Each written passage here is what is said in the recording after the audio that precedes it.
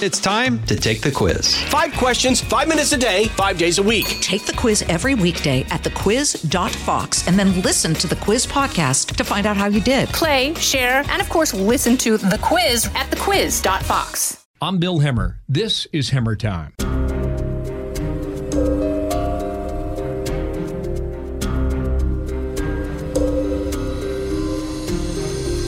With me today, Jonathan Turley. Thank you, sir, for being here, and good day. Thank you.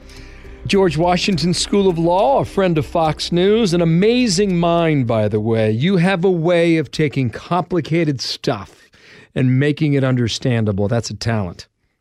Thank you for that. I appreciate it. I don't know why you're a Chicago Bears fan, but we shall discuss that on another time. It's because I'm morally perfect when it comes to football. I see. Well, I'm a Cincinnati Bengal fan. What does that make me? That will take an entire show. I'm sorry. Yes, it would. Listen, on Super Bowl weekend, I thought I'd mention that. Let's see how the big game comes out. To our listeners, just so they're aware, we are recording this on Thursday afternoon. So things could change between now and over the weekend. Let's see how that goes. But I pulled a piece that you wrote on the 17th of January. You said a lot in here, but here's one key line. A trial with an empty defense table would magnify the view of many that this is an improper or at a minimum unnecessary exercise. So you're recommending to the Trump team, don't show up. Is that right? I am indeed. Their best possible defense would be no defense. That's what happened in the first attempt at a retroactive trial. There's only been 2. One involved the former senator from Tennessee, William Blunt. The other one involved later the former Secretary of War, William Belknap. What's interesting about Blunt is that when he was brought before the Senate, many of the Constitution's signers were still alive. Many were in Congress, including Blunt himself, who was a signer of the Constitution. And Blunt refused to appear and said that the entire trial of a former official was flagrantly unconstitutional. The Senate went ahead and dismissed the case. In the second attempt, it barely survived that threshold vote. Almost half of the Senate wanted to dismiss that case, just as they did the Blunt case. But it fell short of 50%, but not surprisingly, they then easily acquitted him. So the record itself is quite limited. There are good faith arguments on both sides. But for Trump, I think the best defense would be not to show up and the contest the validity of the trial. His lawyers, David Schoen and Bruce Castor, at the moment, I believe they will be there on Tuesday. Do you have reason to think otherwise? No, I don't. This is really a question for the Senate as an institution, as opposed to the Trump team. There are not just constitutional, but prudential questions. Putting aside the question of the Constitution, which 45 senators indicated that they likely share that view. But there's also a prudential problem. This is the first snap impeachment in history. This arrived at the Senate with literally no record of a hearing, an investigation, even an opportunity for the president to respond. That has never happened. It breaks from tradition. While a record isn't required, there's always been some record. I have talked to senators who are not comfortable in legitimating that type of process. Democrats? I've actually talked to one Democrat who had the same misgivings, but I'm not too sure that will be the deciding factor. But the question for these senators is whether they want to effectively create this precedent. You know, the position of the House is that the president can be removed at any time, 2 hours, 2 days, 2 years, 20 years after he leaves office. If that's the case, why wouldn't they have created a record since it was clear he would not be tried while he was in office? I wrote a column to that effect and noted that weeks have gone by, and the House has not tried to put any witness relevant to the question of Trump's intent under oath. You know, there are 2 houses of Congress. They control one of them. They could have been calling, referred to 10 witnesses who are clearly willing to testify because they've spoken publicly. Not one of them has been called before the House to lock in that testimony, to make it part of the public record. Let's answer your question. Why haven't they? Well, I don't know. One answer may be that, lawyers don't ask questions they don't know answers to.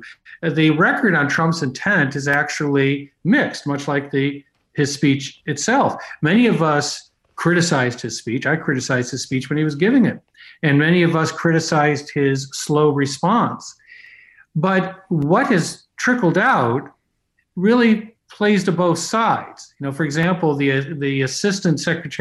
acting Secretary of Defense said that Trump told him that you should have 10,000 troops ready because you're going to need it. This was before the speech. Well, that cuts both ways. That indicates that Trump is saying, you better be prepared. It also does not show that Trump gave an order to be prepared. There's a lot of those questions that aren't answered. The question is, why wouldn't the House want to answer them? Much of this material and information is in the possession or available to the House. Let's talk about what we think we know. House managers have filed a brief. It's 80 pages long. The president's response is 14 pages long. Start with the managers of the House. What did you learn from that? Well, the most glaring aspect of the House managers' brief is the lack of interest in proving intent. The House may be the victim of its own excess. It decided not to hold a hearing where we could have looked at the language of the article and possibly written an article that could garner broader support. Instead, they muscled through an article that they wanted to say incitement to insurrection. Well, that's the deepest hole you can possibly dig to fill at a trial. And the key there will be intent. Did Trump really intend an actual insurrection, an actual rebellion? Now, you would think that they would be loading up to try to prove that intent because you cannot convict him without that intent. Well, instead, the brief really sounds like they're trying to impeach him for negligence, right? They talk about how people interpreted his words, as opposed to how they were intended. But that's not the question in the article of impeachment. They wrote the article to say that he was intending to actually cause a rebellion, to actually cause an insurrection. And yet this brief says very little about it. In fact, it barely mentions Trump's countervailing statements, where he said, go and do this peacefully. And when they get to his 2:30 or so tweet, where he says, obey law enforcement, support law and order, and eventually he said, go home, they just basically sort of shrug that off as, well, he really didn't mean it. Well, you can't have a conviction where you just invite everyone to speculate on meaning when there's witnesses who could have been called over the last few weeks that could shed light on that meaning. Very interesting. I think the line was from that day something similar to, now we're going to walk to the Capitol peacefully and patriotically. I imagine that will come up a lot. Yeah, and what will also come up is similar language being used by the Democrats. It's very common for people to march on state and federal capitals to protest what's going on inside. There's nothing that's an insurrection about that. And so the question is going to be, how do you prove that he was actually trying to incite a rebellion when he's telling them to do this peacefully? There also will play back the words of Democratic members who have used similar language, reckless language, frankly, through the years. Some of them refuse to acknowledge the legitimacy of Trump's election in 2016 and use this type of language when there were violent riots going on in Washington, D.C. So if you're going to create this type of vicarious liability, you better be awfully careful. The House managers are expected to also pull a number of videos. Maybe you saw them online. Maybe they were shot by some of the protesters and rioters themselves. I imagine, Jonathan, that will likely be the most powerful part of the entire week. Would you agree? Yes, I think the House is developing an emotionally strong case, but it's disconnected from the elements to prove. They don't seem to be trying to win the trial. They seem to be trying to stage this trial to have its biggest emotive impact. Having all those people saying, well, I thought I was invited, I was doing what Trump told me to do, simply refers to how his words were received, not how they were intended.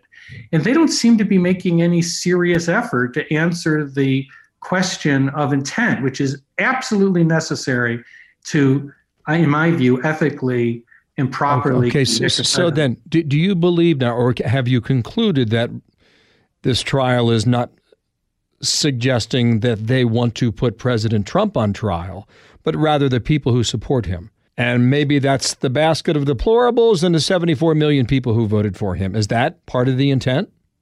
Well, I think they're going to paint rather broadly with this brush. They clearly want to try the president, and the president is not without sin in this. I mean, I was critical of the speech when it was being given. It was a reckless speech, and he should have responded faster. He should have been stronger. That's the reason I supported a resolution for censure.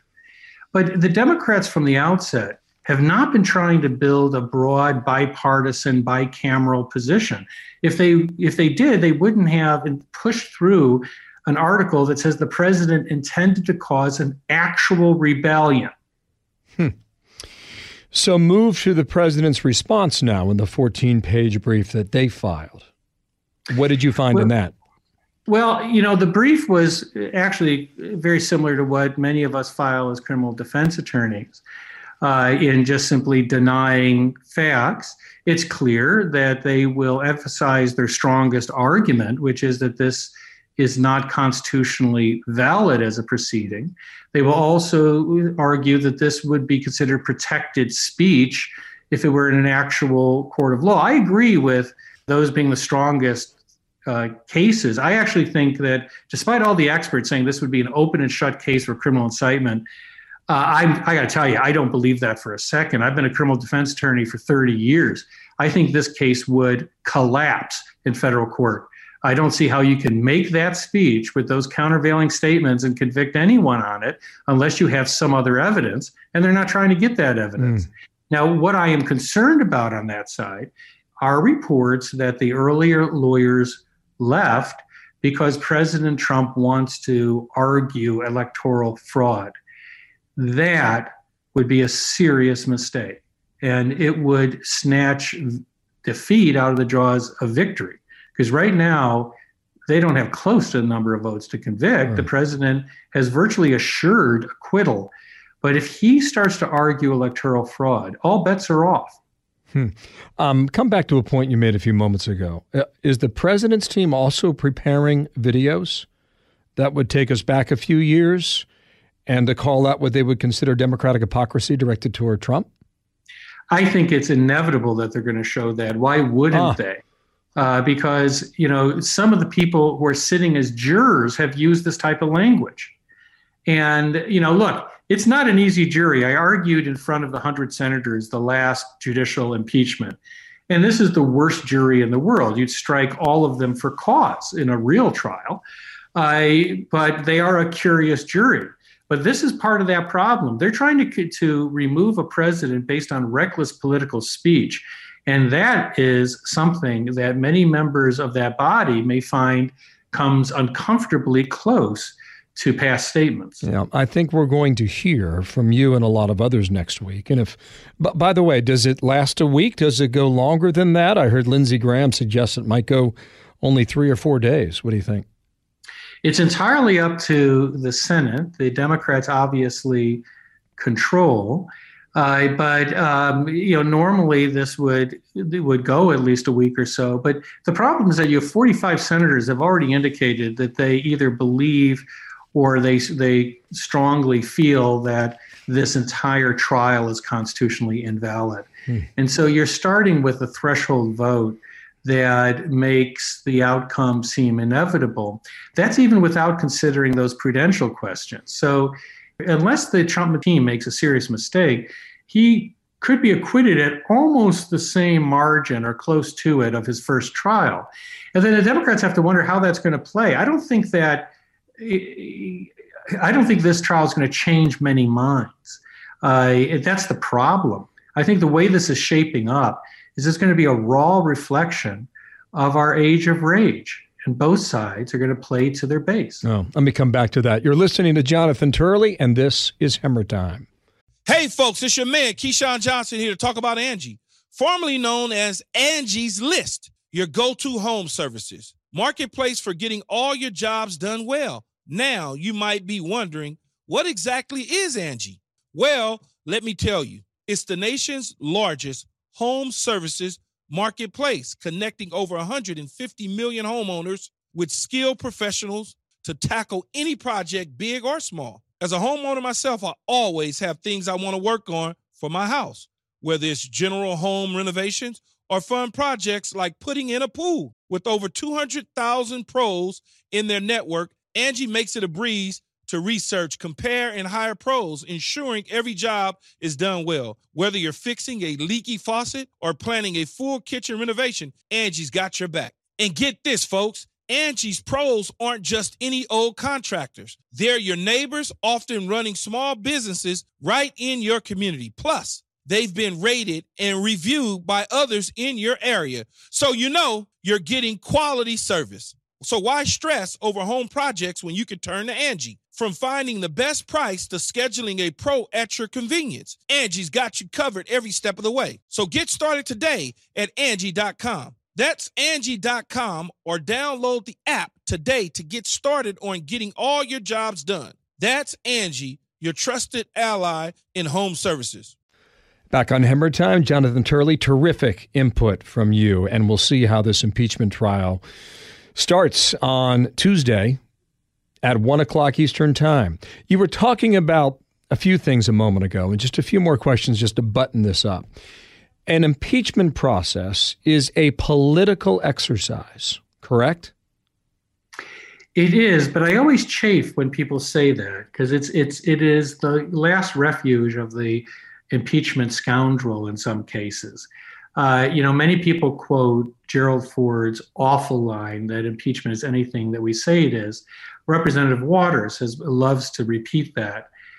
In my view, it's not true. People that want to ignore the constitutional standard go back to that old saw. The fact is that the framers believed that this was a type of hybrid process. They believed that there was a real standard here. It was not all politics. That's why they said that you have to first establish a high crime and misdemeanor. They spent a lot of time talking about its meaning. And so I'm always curious when people are trying to diffuse arguments or ignore constitutional arguments or evidentiary arguments, they pull out this old saw that, it's anything we say it is. It's all political. It's not all political. This is a constitutional process. Just because it's carried out by political figures doesn't mean that what they're doing is raw politics. They're carrying out a constitutional function for which they took an oath. Final question, and again, thank you for your time. Much appreciated, and I think we'll have a lot of conversations in the coming week on the Fox News channel. If you're all right about everything you just laid out for us over the past 15, 20 minutes, that this is an acquittal, and I don't know if they're going to go for censure or not. There's some indications this week that will not even be considered. So what do you come up with? If it's true that you come up with a goose egg in the end, what happens to President Trump? What does he do? What's the effect? What's the impact of his legacy, do you believe now? Well, the funny thing is that the Democrats have to be careful what they hope for. Various members have said that they want to disqualify the president under impeachment or alternatively under the 14th Amendment. I think both of those could be challenged if they were ever succeeded, challenged by Donald Trump in federal court. And by the way, that appeal process would likely be finished just before the 2024 election. Could you imagine those optics for an anti-establishment candidate to show that he was wrongly disqualified? I don't think people have really thought out the implications of this strategy. What I've told people who have said, this is an open and shut case of criminal incitement, which I don't agree, then charge him. The D.C. Attorney General, got all of this press saying, I'm going to investigate the president for criminal incitement. Well, charge him. I don't think that the Trump attorneys are particularly concerned about that type of prosecution. Even in the unlikelihood that they would prevail at trial, I think it would collapse quickly on appeal. But that's, people say, well, there's no other way to hold them accountable. There's another way. It's just you don't want to go that way.